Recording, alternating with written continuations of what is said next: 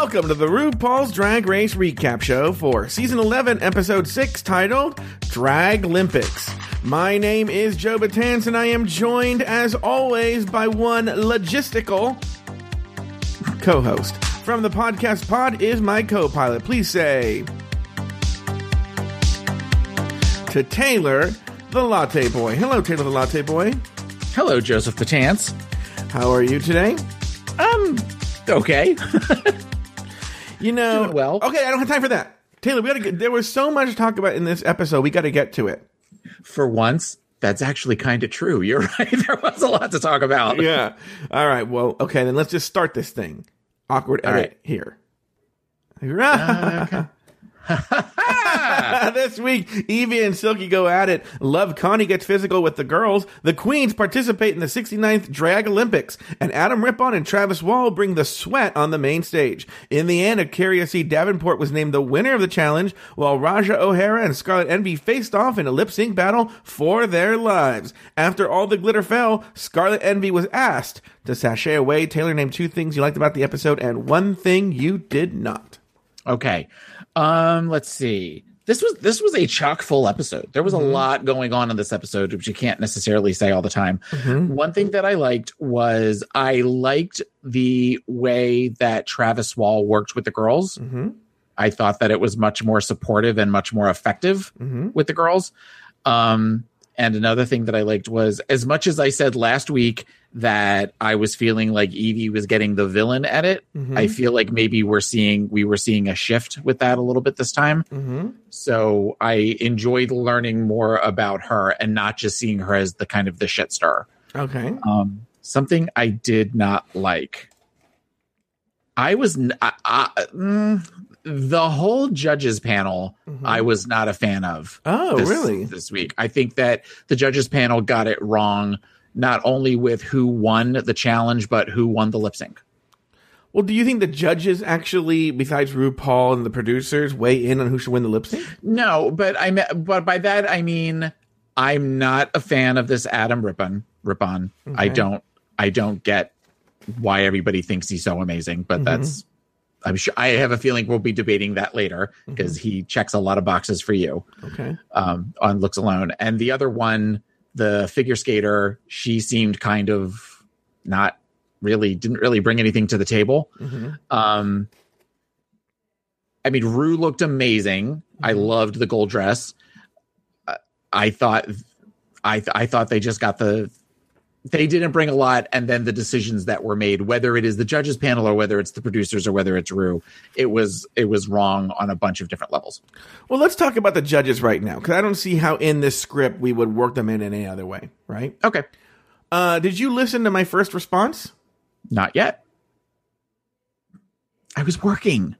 And then some things happened after work that you and I talked about privately, so I have not been at. Oh, yeah. Everyone needs to know if you're at the $30 level on Patreon. By the way, there's no $30 level on Patreon.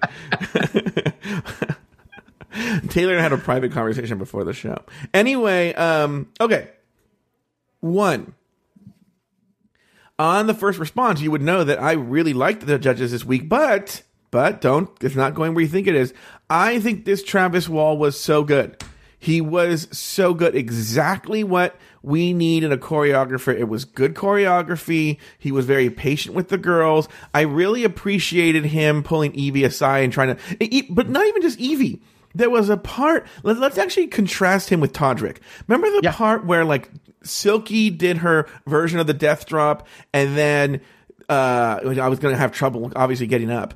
And he was like, okay, maybe we can make this your solo, and then the other girls come and help you. I mean, he's like, and she was like, no, I can do this. But I feel Todrick would have been like, bitch, you gotta find a way to get up the floor, you know? Yeah. And I feel he was like a real choreographer. That crown is above where you're sitting, so if you want to get it, you better jump up. Yeah. If you really want this, yeah. Whereas I feel he was like a real choreographer who was like, okay, how do we make this look good? Working with what we have and working with it. And also like being very concerned about Evie and her health and her leg. And because he didn't know, well, The questions he was asking were so leading. I was like, A, obviously the producers talked to him. B, why did Evie lie? Because wouldn't she know the producers talked to him? But that's a whole, we'll talk about that when we get there. We'll talk about that. I figured we'd talk about that a little bit later. But I really like Travis Wall. I like the way he choreographed. And I know Raja hated the last guy too. I like the last guy too. I think both choreographers have been really, really good, not sarcastic, acting like real choreographers. Now, Adam Rippon, I agree that he was randomly misplaced, but I don't know if I necessarily blame him. Like, I don't think Adam Rippon was like, hey, I want to come out extra early and go to this choreography session. I feel the producers asked him to be there and he went there, but I have no idea why Adam Rippon was there. There was no reason for him to be there. There was no reason, but I don't blame Adam Rippon for that. You know? Well, no, I mean, they're going to try to utilize them however they can. That might be something where he was there for, you've talked about the fact that they have them tape a podcast usually that same day. Yeah. So maybe he was there for that and figured, can I watch the choreography and then I'll tape the podcast and then do my stuff. Now, what is it about? Because look, I actually have no strong feelings towards Adam Rippon in any way. He's not, in theory, he's my type. And I think like he looked really good in the episode, but he's a little too WeHo for me in his looks. It's a little he's very gay face. Well, I like gay face, but no, I know, which is why I figured you'd be all about him. But it just, and I'm not saying he's a mean gay, but I think it triggers something in that he looks like a mean gay, right? And so, but I know why he's popular. I mean, our friend Evan Ayres, who's a mean gay. Uh-huh. I'm not saying whether he's funny or not on the show. He's not, but on this Twitter. He knows I've said this to him privately, I've said it in public.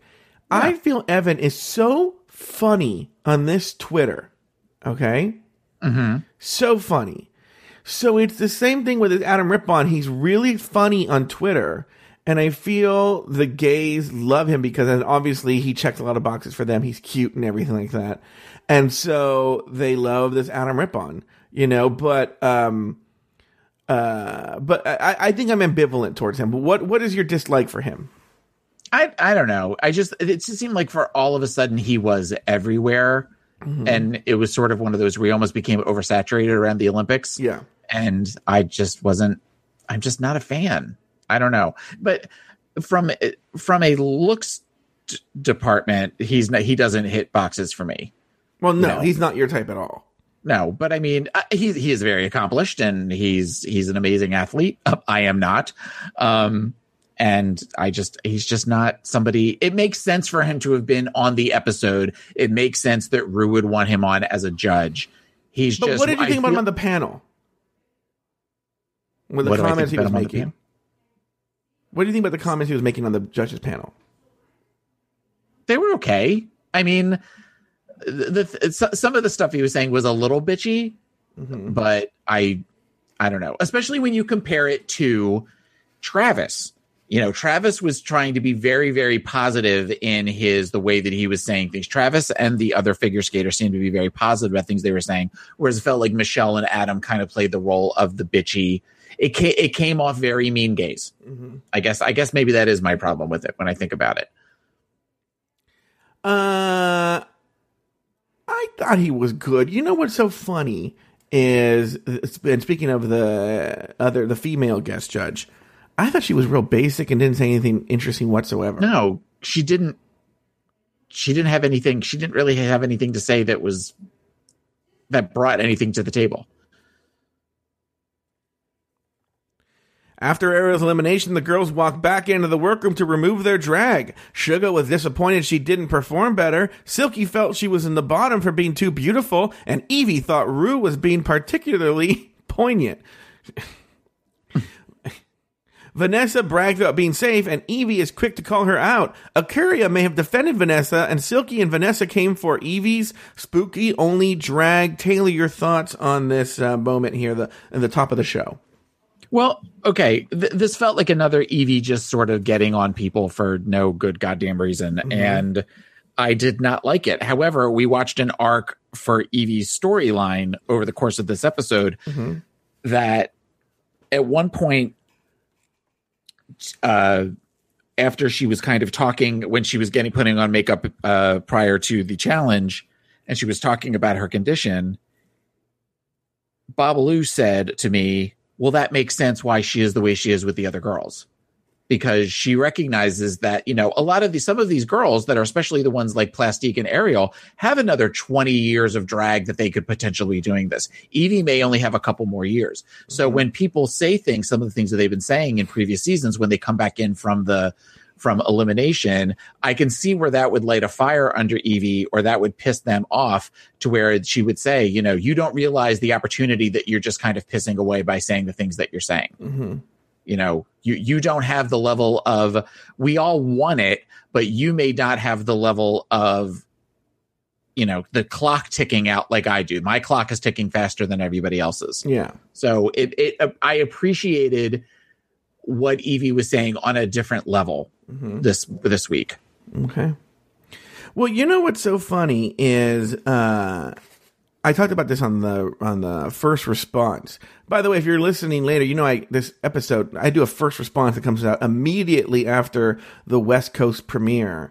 RuPaul's Drag Race is available on your feed. You probably see it there. And one of the things I talked about was with Evie Oddly, she hasn't bothered me the way she's bothered some people, because I feel that the points she made are valid. What she was telling Vanjie was essentially like, the judges are making these comments. If you want to stick around, try and apply those critiques are giving you, and make you work to what the judges are telling you. And they were all coming down. What's so funny is actually, I think it's the way she delivers it. Because if you think about it, what Akuria said was worse than what Evie said. But she said it in a very sweet voice. Which Akaria's talking to Plastique, and not Plastique, to Evie Oddly. Because Evie's point again is, well, bitch, because Vanessa goes, well, at least I was safe. Evie says, what, you shouldn't be happy being safe. The judges gave you these critiques. You should try and implement those suggestions into your drag. People start coming down on her, and then Akuria jumps in, and this is so shady. She says, but Evie, what if she doesn't know how to sew? What if she can't fix those things? That's what she's saying. Yeah. She goes, she doesn't have the skill set to make those changes, which is a very good point too, because that's the look on Vanessa's face is when they give those critiques is, oh fuck, I fucking brought were these corsets and bodysuits and leotards. Someone on Reddit pointed out they think she overreacted to last year, people saying she covered up her body. So now she's only going to give things that show off her body. And so, and I think all she knows how to do is corset, leotard, glitter on the chest. Mm-hmm. And I saw a preview of what she's going to wear next week. It seems like it's kind of the same thing. Well, but that'll make for a moment between her and Michelle then. What did I tell you last week? I don't know. Kind of I don't listen to the show. All right. The next day, Plastique asks Silky what it was like to be in the bottom three, and Evie and Silky go at it one more time before RuPaul walks into the workroom to announce this week's challenges. First, the mini challenge. RuPaul announces this week's mini challenge. It's calisthenics. The girls are joined by internet sensation Love Connie, who leads the girls in 80s-inspired aerobic routines played for laughs. In the end, RuPaul announces Plastique Tiara and Akaria C. Davenport as the winners of the challenge. Before we get into that, let's talk about that right here, because there's a lot to discuss right here. First of all, what did you think about about Silky and Evie going at it yet again, this time against each other, around the work table right before RuPaul does the alert that she's walking in the room? What was your take on that little mini argument there? It seemed like they were setting it up for those who were going to be the two lip syncing this week. Without having seen the rest of the episode, it felt very much like and if it didn't show up this week, I have a feeling it will be in a future week. Between that and the statement that Evie made when they were on Judge's panel of when she was talking about taking a step back and resting and taking care of my body, and they did a quick shot of Silky kind of cocking an eyebrow, like that's not what you told the rest of us to do. Mm-hmm. They're setting this up for a story. That was my take on this. All right, very good. I don't know if I can't tell, because I'm wondering if the story was contained in the episode, in that they're setting up this fight, and then later we saw that they kissed and made up during the challenge because they were on the same team. It could be that it was solved there in the room on that episode. But that also shows you're right. That is true. I forgot about that. But remembering that, I think that was also handled by Akira and Brooke particularly as very maturely, as far as that, where we're sitting down and going, all right, we've all got a job to do. Is this going to be a problem? Because if this is going to be a problem, we got to figure out something else. It feels like in other times where there has been conflict between girls on a team, that there is those moments of where everybody else is afraid to say anything, and or they like to watch the drama. They like to watch girls pick each other apart. Yeah. But Brooke and Akira, particularly as pageant girls with that desire to really kind of win, that competitive streak, weren't here for it. And they were both pretty much saying, figure this shit out or leave. I think Akira at one point with the confessionals goes, please feel free, tear each other apart, but do it after the challenge. Mm-hmm. I appreciated that. Yeah. There was a lot of maturity on this episode that I enjoy. I know you like the drama, but I'm more for people helping each other out. I'm all about the drama, but let me tell you this. I actually am curious as what happened. I'm curious as to what I say that joke every single time. No one ever fucking laughs. I kind of giggled. I was reading something in the chat room, but I did hear you when you said it. Okay. I'm curious as to what happened, because if you remember the first time, and I know I said this in the first response, stop yelling at me. If you remember the very first time that Evie ever actually spoke out, it was against Raja, and it was in defense of Silky. She was standing up for Silky. So I want to know what happened in that. And that was in the She-Vangelical episode. What happened between She-Vangelicals and here, where now Silky and Evie are going at it? I think it has to do where Silky is very protective of Vanjie. They're in that Dream Girls group, and with isn't it Akuria, Silky, and Vanessa are in Dream Girls. And which we've heard referenced one time and never since. Yeah. And so I think that Silky's defending her friend. I don't know what that story is. I don't even know how Silky got involved in this fight. I sort of disagree with that. I think that Evie is a equal opportunity offender, as far as it doesn't matter if you're close friends or if you're part of her clique. Mm-hmm. If you do something that she thinks is wrong, because I feel like we've seen this with multiple queens over the course of this season, she just calls them out on it. Mm-hmm. It doesn't matter if you're her best Judy or not. She's going to call you out on it. So whether or not she and Silky, I don't know that there's something happened where she and Silky aren't close anymore, but it just sort of feels like, well, you did something I don't like, so I'm going to say something. You know what's so funny? And I'm going to bring this up right now because it relates to Evie Oddly. And I'm going to say a few things actually right now. Taylor, you got me off on a rant. This hamburger marries. This hamburger, you know what? You shouldn't have brought that up because no, I'm not. Nope. Focus.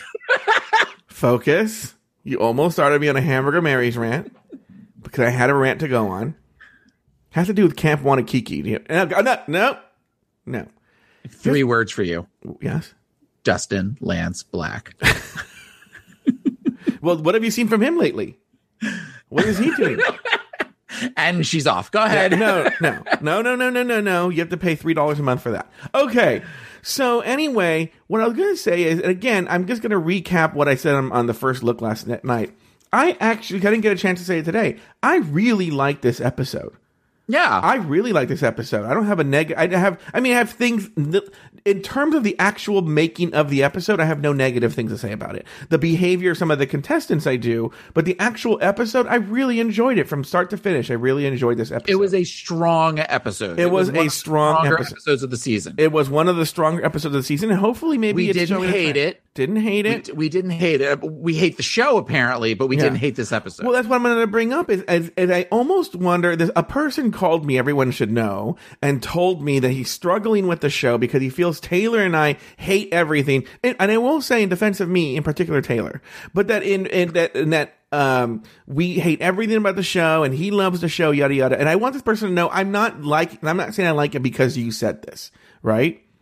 Mm-hmm. I'm not saying it. And the reason I'm bringing this up is maybe this is why I see Evie Oddly so differently from you, even though we're watching the same show, is I think I compare myself to Evie Oddly in that the way I see it is that I'm calling balls and strikes. And I've used this term on the show before, is that I'm really being as objective as possible. I don't have any, especially this season, actually, it's very easy. I have no favorites this season. None. Okay? I'm not in the bag for anybody this season. So I'm calling it as I see it. On any given Thursday, you can be up or down in my book. And so that's why I think with Evie, I think she's just calling balls and strikes. She comments on this later during her confessional or on Elimination Day or in Untucked somewhere in the show about how her parents always were very honest with her to a fault. And so I think she feels she should be the same way. And I think that's what she's doing. If you see what she's saying I'm not saying she's always like this, but in particular in the conversation with Vanessa, I feel she's trying to be constructive. Now, maybe she does it in the same way that my mom does, where my mom was like, don't you think you should do your laundry today?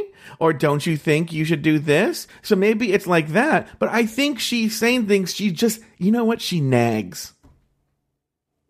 Evie's a nagger. What'd you say? What'd you call me? She's excuse me? Excuse me? What'd you call me? No, I think Evie nags. And I think that maybe, and so I think there's stuff that goes on with, in other words, I think there's been times that we don't see that the girls, have to deal with her that we don't see. And then, so even in this moment, when she's coming from a good place, they're already triggered. Like, there's actually been evidence, we'll just finish this, because I think Ariel talked about this somewhere, when she talked about how good she was getting. There was a weekend between, remember I said this? Ariel confirmed there was a weekend between the rehearsal and the dance thing. Okay. And that all the girls got together in the ballroom of the hotel, and they worked more with the choreographer that we didn't see. Okay. And they practice. So there's stuff that we don't see, and maybe that's what's going on with Evie. I'm sorry. Go ahead. Finish your thought, Taylor. That's okay. Well, if you watched Untucked, which I don't know if you did or not. I did watch Untucked. You did? Mm-hmm. Okay. Well, they kind of talk about this, that at one point, I forget who it is, but I think it's Akira said, you've got a girl that's just almost been eliminated and she's feeling kind of down. She's all in her feelings, and you're coming at, whether you're coming from a good place or not, it feels like you're coming for her. And that might be why some of the responses that she's gotten, where it's been a little more prickly from the things that she has said versus, she has good points. She's not saying it in a way that where she's not just tearing them down and reading them to filth for no good reason. She's trying to better everybody, but the way that she has done it, where it's sort of this scorpion strike that she's done, it's not appreciated by the other girls. And it's usually said in a time that they aren't ready to hear it, or they're in the middle of their own stuff before they can actually comprehend what it is that she's saying. Yeah, but you know what? Okay, but and maybe this is it. Maybe I'm projecting too much onto Evie, because I think I know where she's coming from. Let's take our co-host Evan Ayres. Just the other day, right? I just saw that the first thing that Evan ever did with us was the first episode of All Stars 1. Okay. With me and Taylor. And I was listening to the first few minutes, I'm like, oh, motherfucker, talking to the goddamn microphone, right? And Evan has come a long way, baby. In fact, that's Evan. That should be Evan's drag name, Virginia Slim. Okay? I think we've just given Evan his drag name, Virginia Slim. Okay? Uh-huh. And because he's come a long way, baby. And he is so better now, right? So much better. I love being on a show with him, but I had to give him tough love, and I know he gets mad, and maybe I don't do it at the right times. And I've told him this. There have been times when Evan has been very angry with me because I've said things to him off the air, maybe even on the air, that were very tough. But someone has to tell you tough things, Yeah. And maybe I'm a dick for doing it, but just recently, one of my biggest, I guess I should say, accomplishments in my professional career in test prep has been that there was this, I'm going to tell this story as quickly as possible. This 19-year-old kid that I hired over 10 years ago to just give tests. He did like a menial job at my company, right? And I noticed, though, when he was he was like a sophomore in college, right? And I noticed that he and the kids really got along. And I said to him, have you ever thought about teaching? And he was like, no, I could never be a teacher. I'm not as smart as these kids, right? And I go, no, you could do it. And I trained him, right? And there are many stories, and I'll tell him some of the, but throughout his time with me, he was with me for like 3 or 4 years, I was fucking hard on him. I was pushing him, right? And now, well, that he didn't know what he wanted to do. Then he decided afterwards he wanted to be a real teacher. Now he's the head of the math department at a high school in Oakland. Okay. And that, to me, that's the biggest thing that ever came out of my company, that happened. Right. That's awesome. And yeah. So he and I were having lunch last Sunday, and I mentor a kid right now, and I was really hard on that kid. And his name's Shane, but not the kid. The guy I was just talking about, his name is Shane. When Shane saw me yelling at him on the phone, like, how could you not know where this restaurant is? You know, like, I just said, we're at this restaurant. It probably reminds you of the way you talk to your husband, right? Yeah, totally. Yeah. I'm not even joking. I told Armando, he was like, I'm looking for parking. I go, okay, once you find parking, we're in a restaurant right there called Heroes. He goes, got it. Taylor, he calls me 5 minutes later. He's like, I parked. Where are you? No, I go, I just told you we're at a restaurant called Heroes. Anyways, I hang up, and Shane goes, it's so weird to be in the other seat. Right? Yeah. And what I'm saying is I'm projecting onto Evie.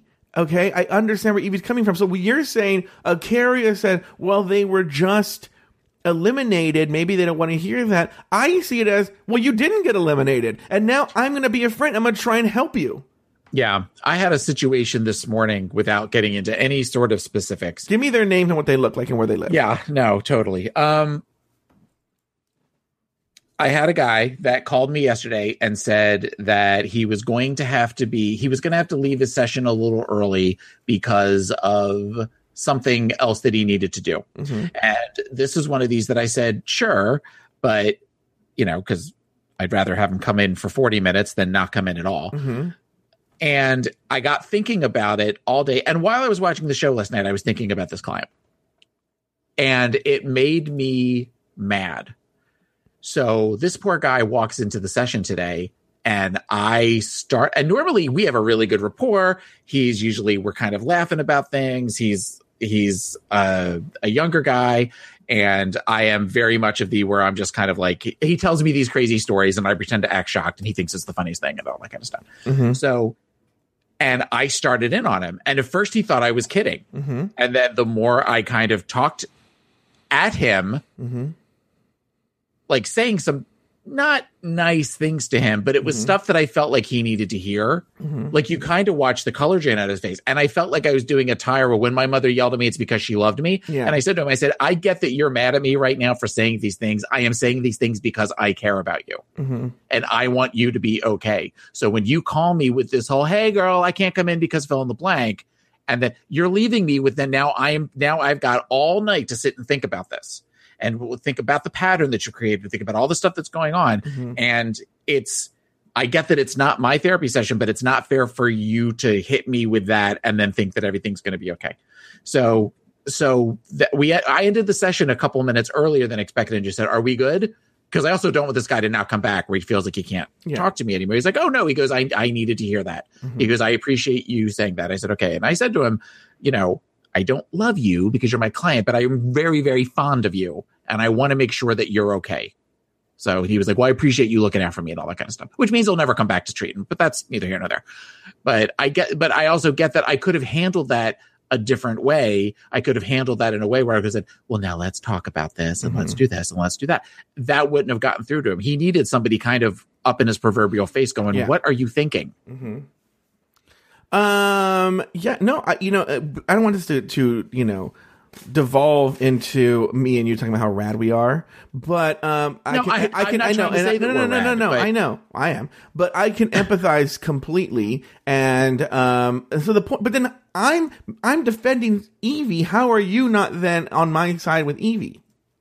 I think it's just a question of picking your. It's not that I'm not with Evie. I think it's just Evie, what Evie says has worth and what Evie says is valid. I think Evie's issue is timing. Mm-hmm. Because they talk about that on Untucked. If you had taken me aside and had this conversation sister to sister, I would have responded to it in a more I would have probably responded to it in a more positive way. Mm-hmm. So I think that the issue is that Evie, because as she said, of the way that she was raised, she kind of, it's that, okay, well, I don't see something I like. And rather than kind of take a step back and figure what's the best way this person's going to hear me, I'm going to just kind of say it. It's sort of a shotgun approach, and it's not necessarily always received well. The other person's going to get hit with a shotgun blast, but that doesn't mean that they're going to like it, if that makes sense. No, makes sense. All right. Well, let's actually move on. I love how we're still in the first couple minutes of the show. All right. In fact, I think at this point, we have. All right. Now, first up, RuPaul announces this week's we talked about this, right? We did this part of the script, but I want to ask, Love Connie, the mini challenge. What were your thoughts? It was fun. It reminded me of when they had them all dressed up like old ladies, and Rouge asked Jasmine, "Where did you get a loaf of bread?" It was very much of that, where it was comical drag, and it was just sort of silly, doing funny, kind of crazy, goofy things. It was Love Connie is somebody that I know from Alaska's "This Is My Hair" video. Okay. And I was intrigued enough when she was in the video to kind of do some research on her as far as some of the stuff that she's done in the LA scene. And I followed her for like a hot minute on Instagram, and then I decided not to anymore. But why? Because a lot of the drag queens, honestly, I don't follow, because it feels like a lot of it is just sort of ads for their upcoming gigs. And I don't need to know that you're going to be in some bar in Omaha. That's not something when I'm scrolling through my Instagram feed, I don't necessarily need to see that. Yeah. So I just kind of don't. I mean, I wasn't offended by anything she did in there or anything, but you looked at her for a little bit and went, okay. So when she said Love Connie, I knew who that was. Okay. And the shade she threw at Scarlett about that was something about, I feel more masculine next to that beard. Yeah. Or I feel more feminine next to that beard. That was funny. And she was just silly, and she's a clown. I appreciate a good clown. I had never heard of her before. I was very intrigued. I haven't followed her yet on social media, but if she's in LA, see, this is where it kind of works. I would go see her. I did kind of look up her stuff and saw that she performs at this, there's a small little club. Okay. There's a Mexican restaurant in a very gay part of town. And it's owned by one of the dancers in the movie West Side Story. Okay. And it's a Mexican restaurant. It's horrible Mexican food, right? But it's packed with gay guys, old gay men, right? And they have a tiny little black box theater underneath. And it's tiny. It probably seats, maybe 40 people at the most. Okay. Right. And this is where I see one of my favorite drag queens there. Dina Martina, who, if you ever have a chance to see her, go see her. Hilarious. Oh, I've heard of her. Yeah. She does things with interviews on the red carpet. She does? Doesn't she? Is that what I'm thinking of? No. She wouldn't do that. Anyway, I'll send you some Dina Martina stuff later. Oh, you're thinking about Damiana Garcia. Okay. Yeah, no. Dina Martina is super funny. Okay. But Lady Bunny performs there. That's where they do the Golden Girls in drag with Alaska. And this is also, I guess, Love Connie performs there. I saw that. So I think I want to start going to more shows at this place.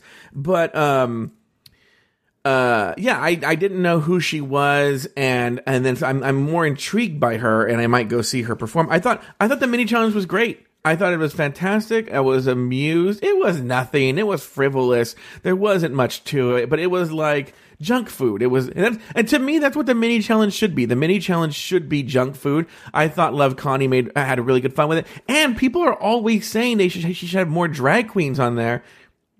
I know she doesn't want them on the judges panel, but this is a good way to incorporate. That's us. This is a way for her to incorporate more drag queens into the show. Is have Coco Peru come in during the mini challenge. Have Love Connie. Have Jackie Beat. Have, Lady Bunny. Have these people come in during a mini challenge, and then it works them in. You get to see these legends. They get to be on the show, and it was great. I was a big fan. Any other questions here? No. All right, moving on. Everything you're saying. On the Maxi Challenge, RuPaul announced it's the Draglympics. The girls will be performing in 3 categories: fanography, voguing, and shablam. As the winners of the mini challenge, Akaria and Plastique chose the 2 teams, and the 2 teams were broken down as follows. Team Akaria, which was from Turkmenistan, was Brooklyn Heights, Silky Nutmeg Ganache, Evie Oddly, and Sugar Cane, while Team Plastique, which was from Glamazonia, was Raja O'Hara, Vanessa Vanjie Mateo, Nina West, and Scarlet Envy. Vanessa, by the way, is worried that her team doesn't have the skills necessary to do well in the challenge. Before we get into each team, Taylor, did you have any thoughts about just the concept of the Maxi Challenge or everything involved with that? I like that it was something different. It was kind of a choreography heavy, obviously, but it wasn't choreography heavy with like the stupid musicals. It wasn't where they had to learn lip syncing or the space that they had to work with was huge. So I liked that it kind of involved, it was definitely a little bit more physical than I think some of the other things that they've had to do. It was fun. It was a fun challenge. All right. Very good. Now, the way I'm going to do it, I've done this in the past, is to make it easier to recap. I've broken the whole episode down into teams. Okay. And so the first team we're going to talk about is Team Glamazonia. Okay. And in the workroom, Raja remembers her last embarrassing turn on a dance challenge, and Scarlett is nervous because she can't dance. Scarlett wonders if she should go all out to make up for that, but she's advised, I think by Brooke, right? That wouldn't... No, it couldn't be Brooke. Brooke was on the winning team, wasn't she? Anyway, Scarlett's advised Nina West. Nina West advised Scarlett that wouldn't be a good idea. During their choreography session with Travis Wall and Adam Rippon, Raja O'Hara and Vanessa Vanjie Mateo impressed Travis with their abilities. The team struggles with the fanography, and in particular, Scarlet Envy seems to be having the most trouble, with Nina West thanking God Scarlett is there to take the heat off of her. Now later, in the actual 69th Draglympics, they do all their choreography to Serve the Children by DJ Shyboy. Taylor, let's talk it all about right here. The workroom, the choreography, and their final performance. Your thoughts on Team Glamazonia? The songs were not great. No, how were they any different from what I do on here? No, they really aren't. DJ Shyboy has done the first couple of seasons. There are songs that are available on iTunes that just take that season, catchphrases from that season that are good workout songs where they just kind of have, girl, look how orange your face is and all that kind of thing. This sort of felt like a greatest hits, but then it was done with classical music, but the weird beat behind it and not good. As we talked about, I thought Travis was great. And I hope that Travis gets a lot of attention for this, as far as he could be somebody that could replace Todrick. I would even be okay with him, and I keep wanting to say Yara Sofia, but I know that's not it. Giannis. Oh, yeah, that guy was good too. Yeah. So, I mean, because both of them have different styles, but both of them are much more positive, and they seemed more willing to work with and recognize the limitations and the experience of each of the girls. So it just was so nice to see that, compared to the Todrick shit of just, well, girl, only, if you want the crown, you're going to have to work on this and that kind of thing. Trying to think about the whole Scarlett Nina thing. I think Nina gave really good. If you're not going to do this well, don't do it, because you're going to stand out like a sore thumb. Even watching it, Scarlett fell at one point when she was running. She kind of fell and hit the ground for a second. And I'm glad that they didn't focus on that. That could have very easily been a scene where they slowed things down for a second, and then they have like Vanjie going, "Oh shit, girl," or something like that. The fact that it just kind of happened in the background, I thought was refreshing for the show. Ariel wishes the same thing. Yeah, I bet Ariel went to well, at that point, the camera was actually on Ariel. Whereas this happened in the background. So maybe that's why. Maybe they just didn't have a camera on her at that time. This is the team that Vanjie was on, right? Correct. It sure is, Taylor. Are we talking about the Vanjie crying, or is that coming That's later? coming up on Elimination Day. Okay. It was. I thought that actually this team went second. I thought this team was better than the first team. Oh, really? I don't agree. But I'll say this. And I think they should be very proud of themselves. They had in other words, Carrie is right. She chose very well for her team, and she chose sort of the strongest dancers and strongest performers. And this team had, a handicap going in. Okay. Mm-hmm. But I think that they held their own up against a much stronger team. Yeah. So they shouldn't be embarrassed. Okay. Did watching all of them play with the fans make you want a fan? I have one. Do you really? Yeah, hold on. Well, I'll get it at the break. Okay. Yeah. Anyway, it's so funny. I was gonna actually use it during this time. Okay. Anything else to say about Team Glamazonia? No. All right. Very good. Enough. All right, let's move on to Team Turkmenistan. Now, by the way, on the screen it was just spelled Turkmenistan, but then later RuPaul says Turkpantistan, which makes more sense. Yeah. And the workroom, Brooke is worried about but then remember there was that woman, Brooke Burke. Remember her? Anyway, I could see her she's still around. I don't think she's dead. But I could see her being one of the people that paid for her kids to go to college. I know she didn't, but yeah.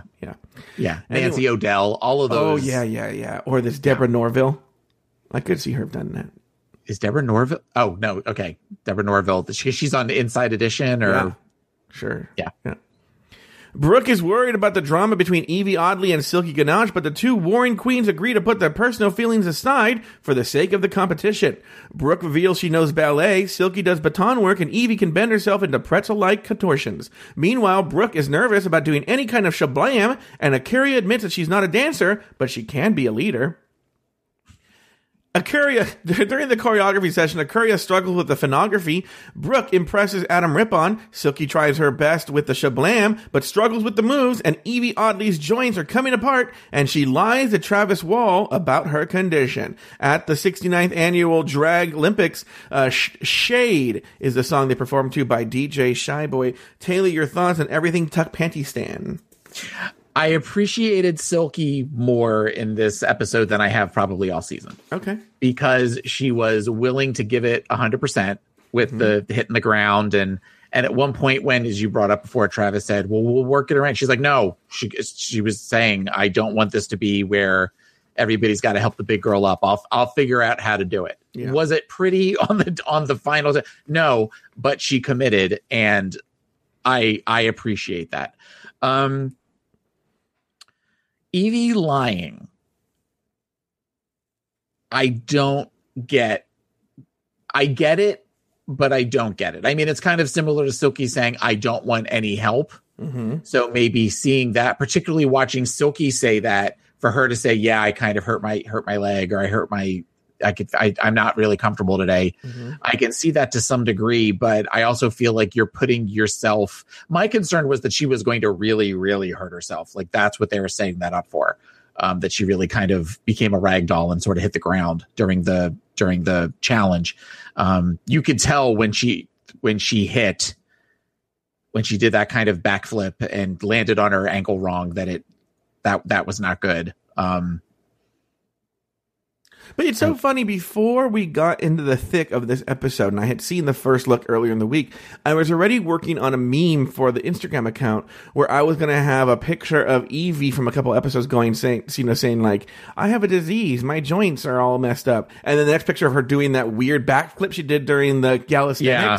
But then, because the show touched on it and she addressed it, it made it not funny anymore. But I can see that it's like, she is making these choices, and it probably hurts. And she had a cane the next day. And I kind of feel there was some shade at Eureka, like, I can go on, or maybe they're worried about it. Here's the deal, is RuPaul's Drag Race needs to stop doing athletic competitions during their show.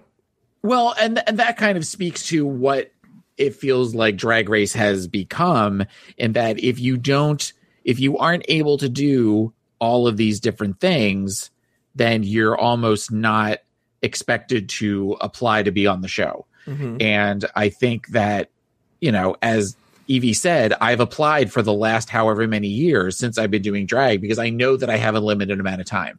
And I think that she is looking at this as this is my one chance to do this. Mm-hmm. So I'm not going to take a chance of not being able to do something. So I'm going to give it my all, even if it means I'm going to hurt myself. Yeah. Even if it means that I'm going to potentially really kind of damage my body.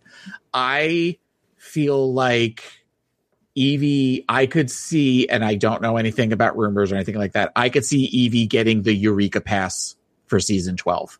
If her foot doesn't heal properly, like in the next episode or two, I could see it being a situation in which Rue says, I'm going to excuse you from, but you can come back for season 12. I see. All right. You're looking at my face to see any kind of... No, I'm not looking at your face. I'm actually looking at my window. It just looks like I'm looking at your face because of the camera. But I don't know. I mean, because I'm starting to actually kind of root for Evie more than I was before. Mm-hmm. You can get all these answers on patreon.com on our show, The Rumor Mill. I know, but I'm not listening to any of them until the end of the season. All right, very good. I look at it this way also, because I know that makes you mad. No, I know that makes you mad that I'm listening. So calm down. Okay. What I figure is when the season is over, I will get, it's almost like I get a bonus season of episodes to listen to because I will have the same number of episodes. Actually, I think I have the last two for All Stars to listen to as well. Oh, wow. Because you guys were starting to talk about rumors for season. But I'm going to tell you, and you can tell the difference between All Stars and this one. And this is Evan would agree here. Bringing on Jorge and Jamila, one of the best decisions I ever made at Afterthought Media. It's like a little morning show. Okay. Well, then I'm going to even enjoy it even more. Oh, yeah. You're going to really enjoy it. All right. It's Elimination Day, and the girls are getting ready for the competition. Silky, Akuria, and Raja twerk. Vanessa worries that she's letting down RuPaul and gets emotional. Meanwhile, her girlfriend is across the room bragging about how she was in an all-male ballet troupe that performed in front of Karl Lagerfeld. Later, Evie reveals her struggles and fears about her degenerative illness. Taylor, your thoughts here on Elimination Day? I think you have a lot to say here. Now, yes, we've strongly established that Joe Batanz enjoys watching a twink cry. Yeah. Love it. Yeah. Well, I don't know if I love it. I'm not going to say I love it. Here's what I know you're going to a point, but I want to make it clear. Not that I don't like watching them cry. They can get whatever they want from me if they cry. Right. Yeah. So Vanjie tearing up was very much it made me love Vanjie a little bit more. And we've also established Vanjie with no makeup on. I'm here for it. Also, what we learned here in this crying that she's putting on a fake voice. Oh, yeah, that's where I was going. Yeah. At one point, when Vanjie's voice goes down 2 octaves in the confessional, and she said that, my bathing suit area felt different. Oh, really? Like, oh, so that's not the way you talk. Okay. I wonder why you're wearing a bathing suit while you're watching the show. It was very much of where I was just like, that's not. So she talked. Oh, I love it. I love the deep voice. So I get why she's playing a role, she's playing a character, but that moment of vulnerability, this seems to be like that has been a lot of what this episode was. This episode was a lot about vulnerability for multiple queens that we haven't necessarily seen. And I think that's why, from a clinical perspective, I think that's why I liked that, because that's the piece that I like in treatment is when you finally break down those defenses and you get them to expose and talk about the issues that are really bothering them. So in that regards, that was good to see that. That was a dimension of Vanjie that we may not see the rest of the season, because she's definitely the unofficial narrator of the season. So, and she likes her quips and she likes her funny things. So to see that happen was a great little gem of a moment. It's one of these things where I feel that this show I may be speaking too early. Let's see what happens over the next few episodes. But it did seem like this show was barreling towards banality. And it may be this episode might be the turning point. Maybe as we get rid of the filler queens, we get to focus more on the queens who have more to say and something more interesting going on, and maybe we'll learn more about them, thus making us more invested in the season. I'm not sure yet. It was a good episode, but I don't want to claim it to be a great season or a good season. Right now I'm still on the fence, but this episode brighten things up. It was this elimination. And look, the elimination day did seem kind of forced at moments because all of a sudden, Plastique just says, all out of nowhere, Brooke, how did you start out? I'm like, what? Why would you just randomly say that? Out of nowhere. But we've talked about those mirror moments.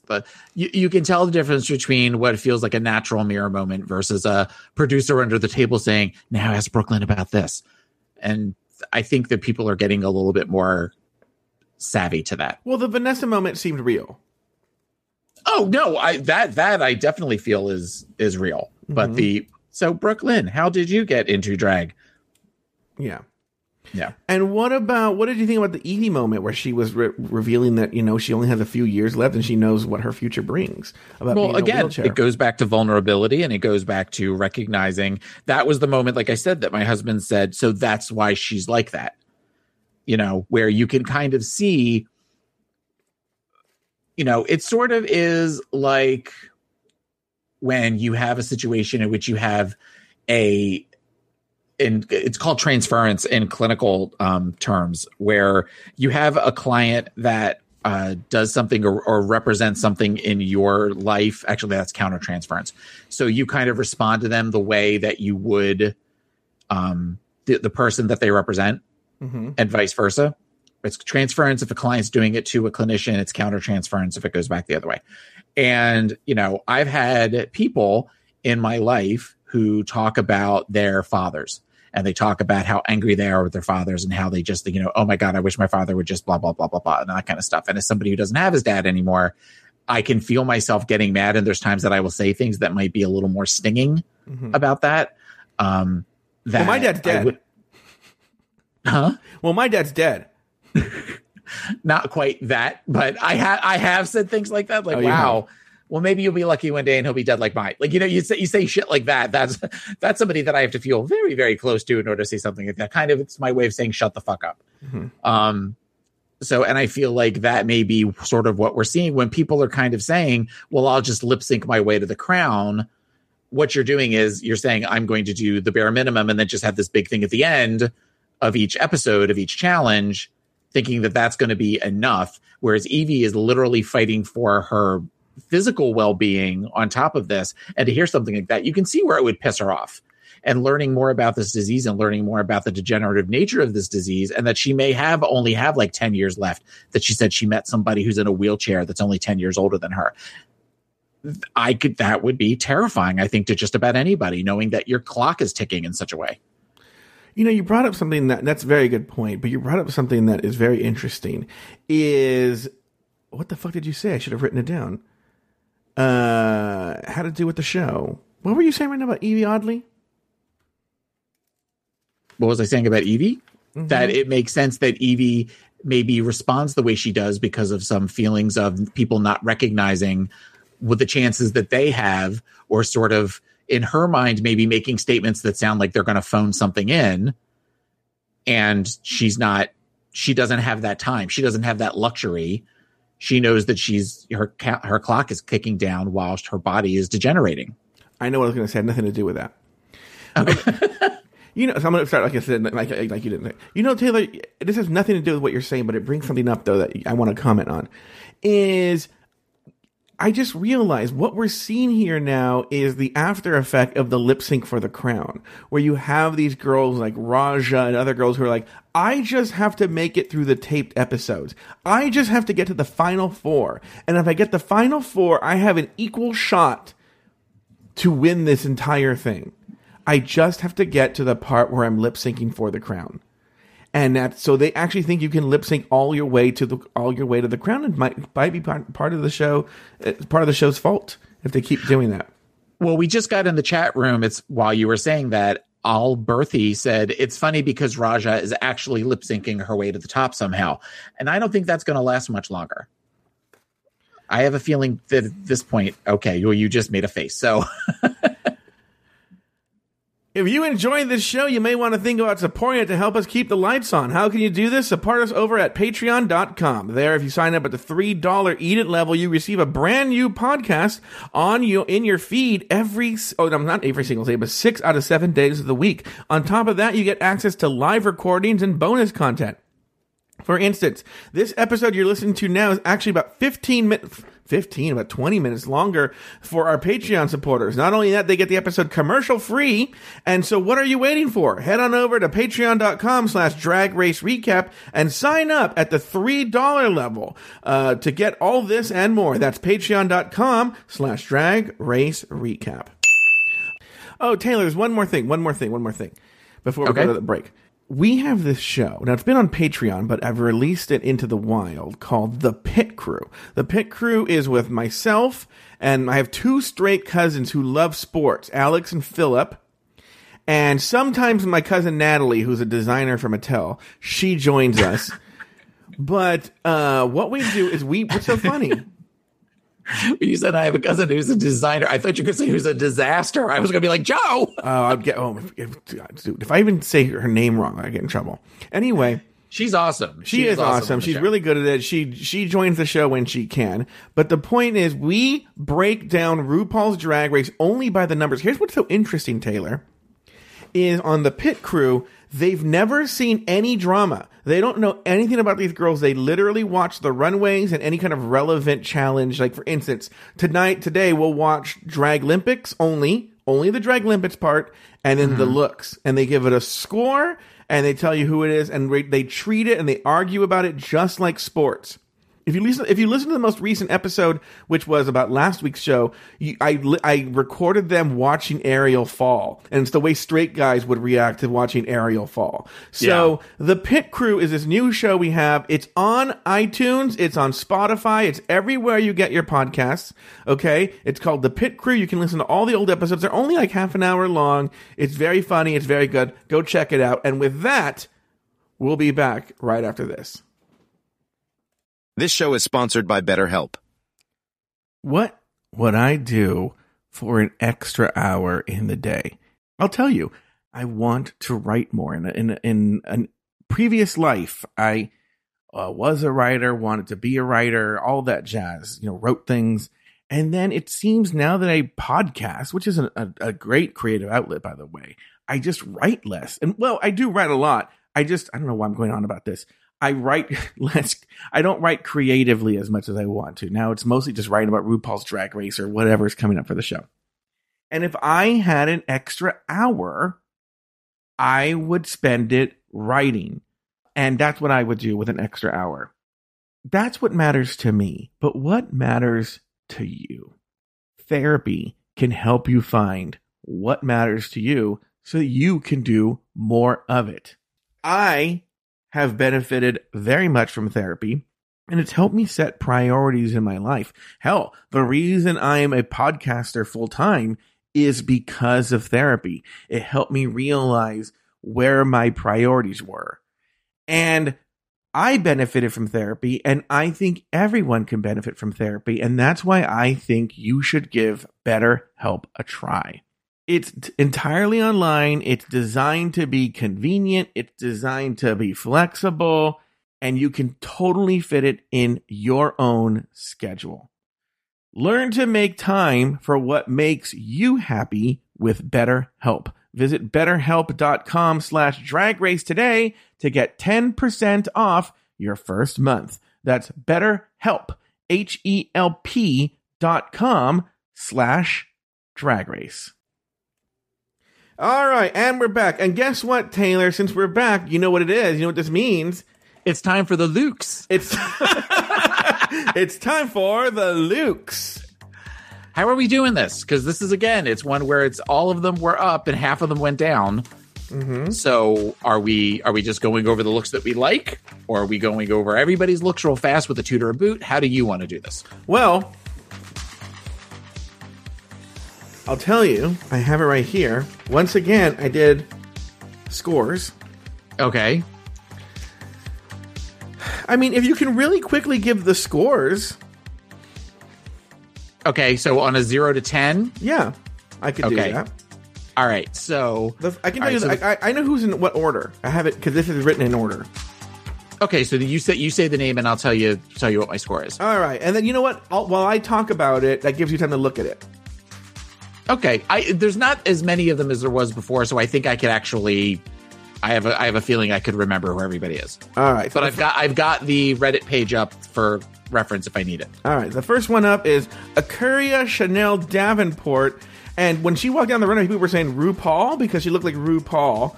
And how would you describe what she was wearing, Taylor? Well, it was definitely a gold gown with lots of feathers at the bottom, and she had big hair. Yeah. Not my favorite look. I would give this look a 5. It was kind of middle of the road. I like the dress. I gave it a 6. Okay. All right. Who's next? Brooklyn Heights.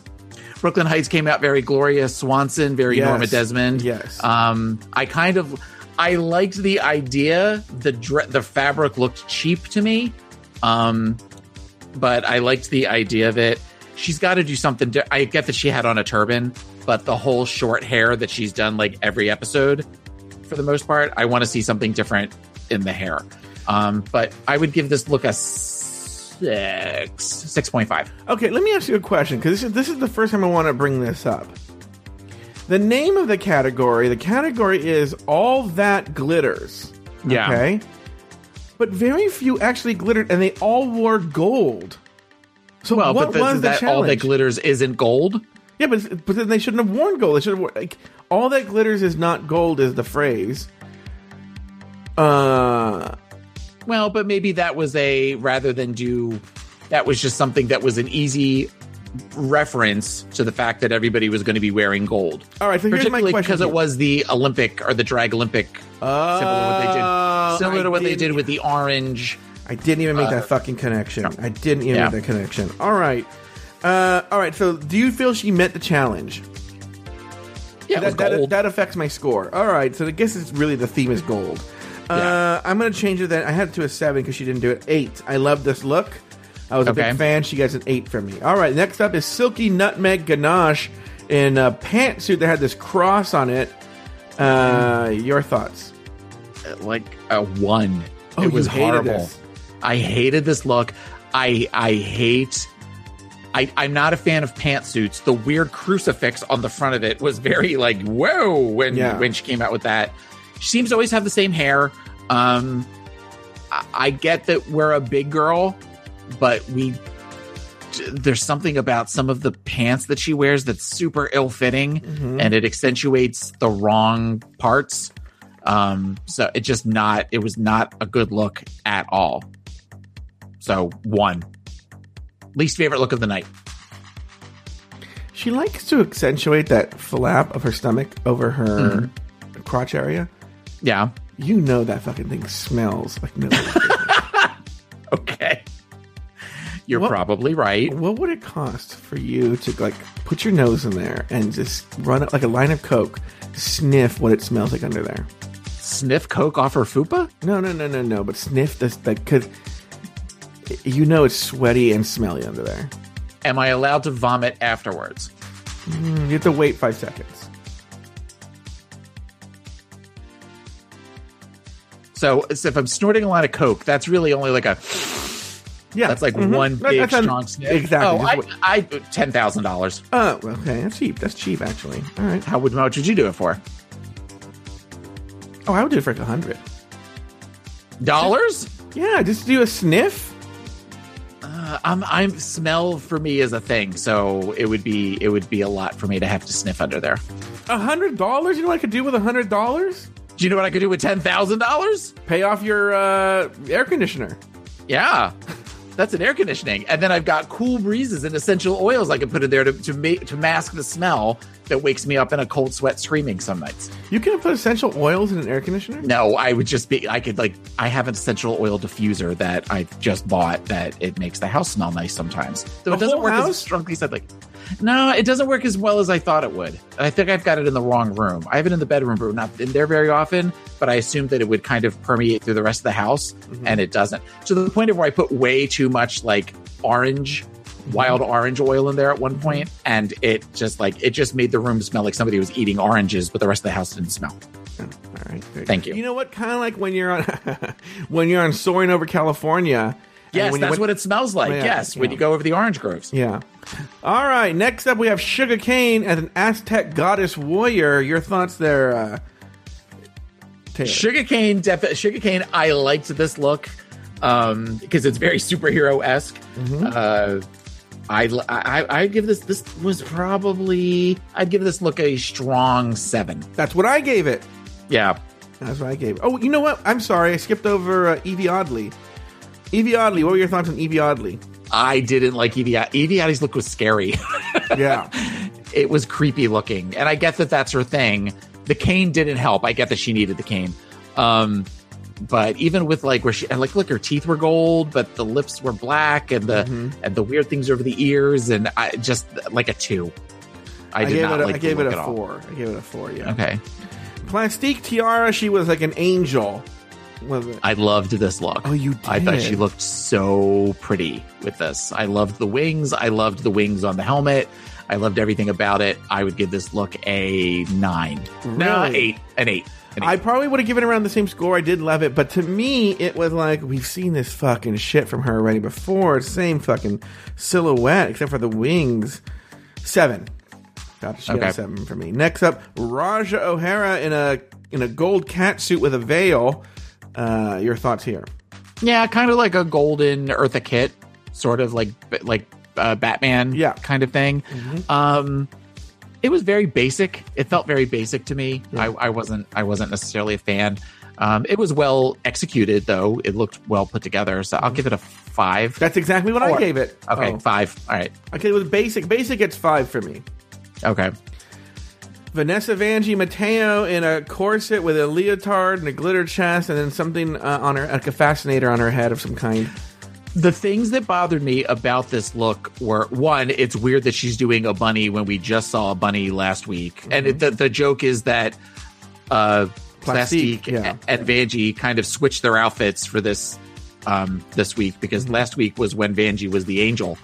The thing that bothered me was that the leggings didn't match the rest of her body because she was gold from the waist up, but then she had on nude colored leggings. And the way that the makeup kind of wrapped around her chin line, it almost looked like a beard. It looked almost like a 5 o'clock shadow. It was it just looked cheap. It looked like a really cheaply put together outfit. So I'm going to give this look a 4. But I gave it a 5. To me, it was just standard issue Vanessa Vanjie Mateo. Like, she did it well, but like, yeah. All right. I liked her hair, though. I thought her hair looked great because it was something different. Very 70s kind of Sharon Tate sort of big blowout. I did like her hair. All right. Very good. The penultimate one, we have Nina West as a Viking. Your thoughts here? Probably my least favorite Nina West look all season. Oh, really? I love the concept is great. The execution was horrible on this. And she looked like a man. She looked like a man coming out.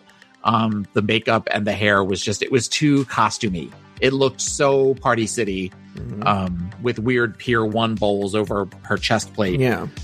I love Nina. I really love Nina. I've got a huge crush on Nina as a boy. But this was not a strong look for me. And I could have seen where this could have put her had she not performed as well as she did in the actual challenge. I could see where this would have put her in the bottom. All right. Very good. And then what about, I gave her a 5, by the way. Oh yeah. I would say 3. Oh, honestly. Really? Yeah. I really didn't like it. It didn't even look like a good Party City costume. Oh, I see. All right. And finally, we have Scarlet Envy. She came in a long gold dress, bringing Deborah Messing realness. Taylor, your thoughts on Scarlet Envy? Very basic dress. I liked the pantsuit underneath with the bell bottoms, but you didn't really see that until the lip sync. But the dress itself, 5, just kind of middle of the road. I gave it a 7. Okay. I liked it. Okay. And then did you have a top 2 to the week? Top 2 of the week would be Plastique. Plastique, Tierra, and your bottom 2. Your boot. My boot would be Silky. Oh, okay, Silky. All right, very good. My top 2 would be Brooklyn Heights, and my boot would have been Evie Oddly, according to the numbers. Okay. All right, very good. And that is the looks. Is the looks. All right, very good. Let me find my script again. There were papers all over the place like a fucking goddamn. All right, here we go. Back on the main stage, RuPaul announced that Team Icaria had won the challenge, while Icaria C. Davenport, the team leader, was the individual winner of the challenge. This left Team Plastique up for elimination. After the judges' critiques, RuPaul asked the girls who should go home. Everyone said Scarlett, except for Scarlett, who, when forced to choose someone, said Raja O'Hara. After the judges deliberated, Raja and Scarlett were forced to go head-to-head in a lip-sync battle for their lives. The song... Last Dance by Donna Summer. After a fierce battle for survival by both contestants, RuPaul told Raja, "Shantae, you stay," while Scarlett was asked to sashay away. Taylor, any final thoughts on the episode? Well, I have many things to talk about. There's still a ton of shit to talk about. Yeah. Okay. The moment the song started, I might have yelled. Did you get my text before or after it happened? After it started. Okay. After it started. And I laughed as soon as, because it started, and then within about 20 seconds, I got the text message saying from Joe saying, "I can hear you screaming here in California." Anybody who listens to the live show, the live recording of this, there have been numerous times that I have made Joe play Last Dance as the song prior to it starting, because it is just, I adore that song. Top 10 favorite songs of all time is Last Dance. Mm-hmm. I didn't feel as though Scarlett should have gone home for that. Mm-hmm. Because, one, Raja's been in the bottom more often at this point. So really, at this point, she's got more points against her. I know they were both in on the 6-way lip sync, but Raja had at least one more, possibly 2. Mm-hmm. I don't remember how many times Raja's been in the bottom so far. That song, Scarlett said that she was not a really good dancer, and that showed. However, Scarlett seemed to dance with a level of joy that was much more enjoyable to watch, whereas it felt like Raja was much more controlled. And that is a song about being your last blowout of the night, last running around and just being silly and just enjoying yourself. And I feel as though Scarlett captured the essence of the song more than Raja did. Raja seems to make better television, so I get why RuPaul kept her. But I think if you were going on, one, what Travis said, that she was the most improved of them, that, and the fact that just the way that she did everything she did. The only thing that I could see that possibly could have slipped her up was it felt like it was taking too long for her to cut through that dress with the scissors. I would have loved it to have been something where she had a dress that could have had a tear away rather than a rip away with the scissors. I think that would have helped her a little bit more, because it felt like the first couple of seconds when the song got faster, she was kind of like, you had that panic of, is she going to get out of the dress fast enough and be in the pantsuit? But I will go to the grave saying that Raja should have gone home last night, or at the very least, it should have been a double save. Mm-hmm. Raja was good, but Scarlett had the essence of the song more, right down to the whole weird, like, 70s cocaine glitter coming out of her top at the one point, and Ru seemed to really enjoy that. And I this, not for execution, but if we were ever to do a top 10 lip sync for your life thing again, if we were to redo it, everyone should know that Taylor's talking about on Patreon around in the fall. Taylor and Evan listed their top 10 lip syncs of all time, favorite of all time, and I did a list of songs that should have been lip syncs, and this was number 2, actually. Yeah, this was number 2. I could see this song. This would be one that I'd have to think about some of my lower in my top 10 list, this possibly moving up because of Scarlett's performance in this. I was really, really bummed when she said Raja O'Hara Sasha. I thought for a second, because it seemed like she went to Scarlett really fast, and I thought, oh, she's gonna save her too for that. So when she let her go, it was a little upsetting. It also kind of bothers me, though, as much as I love this song, that it feels like I would have much rather a song that is so important in gay dance history as Last Dance is. That is a song that you save for a finale. That is a song that you save for the final two queens in a season. What I would have loved for them to do is, how amazing would that be if Last Dance were ever the last song on the last season of Drag Race? What a way to go. What a way to potentially go out. What's weird is that they cut it up too, because the song's not very long. The song's like 2 something. No, the original version of the song is like 7-8 minutes long. Oh, really? The edit I have is like just on like 2:35 or something like that. No, it can be. Like there's various sort of like the No More Tears, the Enough is Enough with that you have like the one version that's 3 minutes, the one version's 8 minutes. Then you played some like 11-minute version one time of it. So it's very, but the version that I have I have a couple versions of Last Dance, but the one that I like the most, the one that I've almost broken my neck a couple of times in the shower, singing and dancing to it while I'm getting ready, is about a 5 minutes version of the song. What did you think about the moment when the RuPaul asked everyone who they should send home, and everyone said Scarlett, and then Scarlett said Raja, and then Raja was really pissed? That was not smart on Raja's part to get as pissed as she was in Untucked. I think that taking that personally, they all know they're going to be asked that question. And I think to take something like that personally that had the potential to really go to the villain edit. And I feel like at this point, Raja's kind of skating that fine line, of the whole, an ugly girl can't talk to a pretty girl that way. And she smells and all the things that she said about Evie and things that she said about other contestants, to go over, especially the comment of an ugly girl can't say that to a pretty girl. Well, a pretty girl pretty much said, you should go home. Scarlett is, Scarlett has weird eyebrows, but Scarlett makes for a pretty queen. So for her to say, I wonder if that'll come back and bite her in the ass at some point.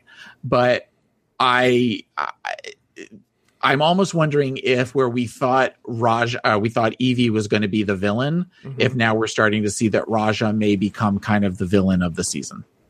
Interesting. Now, I had to step away for like a hot minute on Untucked.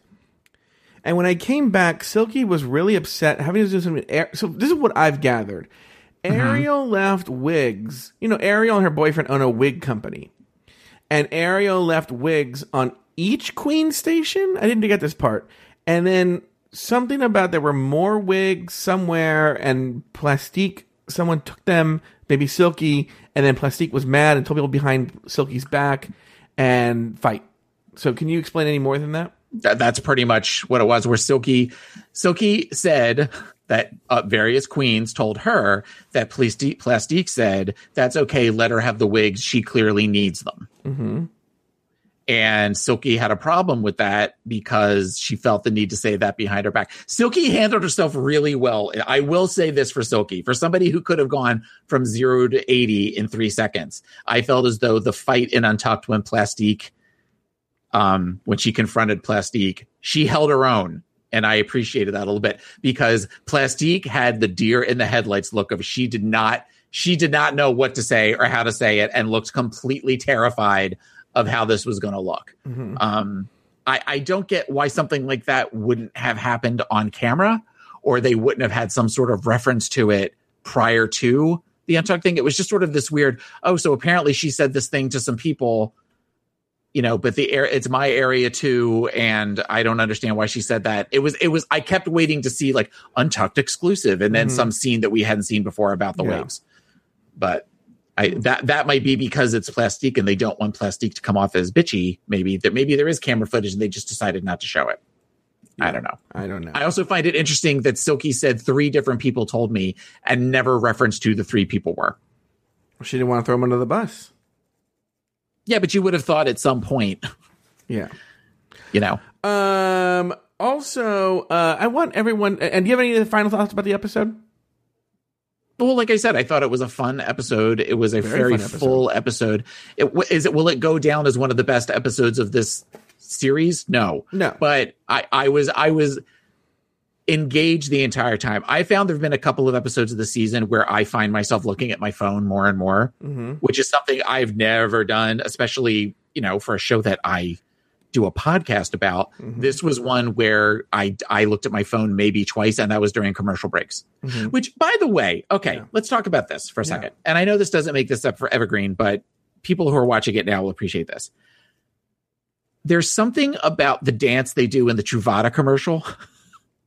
I don't watch the commercials. Explain what happened. Okay, well, it's a commercial for Truvada, and they're talking about using it for PrEP, which is really important. And I'm not suggesting that PrEP isn't good, but there's something about where it's these different people saying, "I'm on the pill, I'm on the pill, I'm on the pill," and there's this guy that's a dancer that is dancing with where he's in a dance studio and he's dancing with 3 other people, and they're doing this dance to this smooth jazz music that's playing in the background that is just this ridiculous basic. There's something about it that's super annoying. And one of the guys in it that I think is the choreographer, because he's standing in front of the rest of them, is Asian, but he has a very thick beard. So my husband and I at one point got in an argument last night whether the Asian choreographer is biracial or not. Like a full on 2-minute having a discussion about this stupid commercial. But there's something about the dance that I really don't like, and it bothers me. And I don't like the commercial, and it's whatever. And the weird, so you missed all the stuff, the commercials for Little with Ross. No, I did see that. Well, I heard it in the background, and I was like, this is so stupid. Yeah, it was because there was one that was the entire commercial break. Yeah, and then all of a sudden the show came back. We're like, what the hell just happened? Yeah, but I was like, this is so dumb. Anyway, okay, all right. Well, I'll leave you with this. Oh wait, sorry. An ugly girl can never come for a pretty girl. When you were talking, I realized, I have that clip. I should have just played that.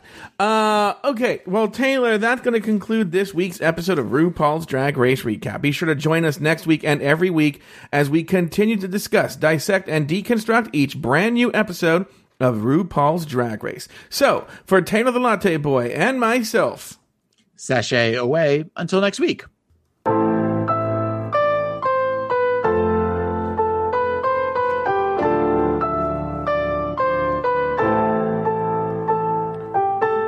Want to share your thoughts about Drag Race?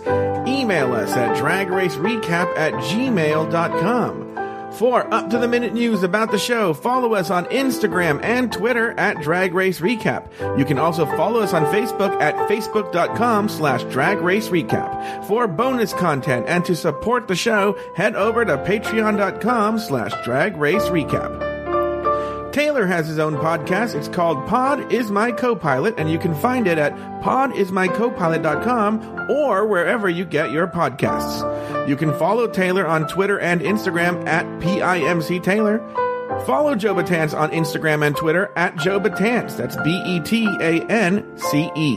The outro music was written by Lucian Piani and arranged and performed by Alex Lefebvre. You can find Alex Lefebvre on Instagram at Alex Lefebvre Music.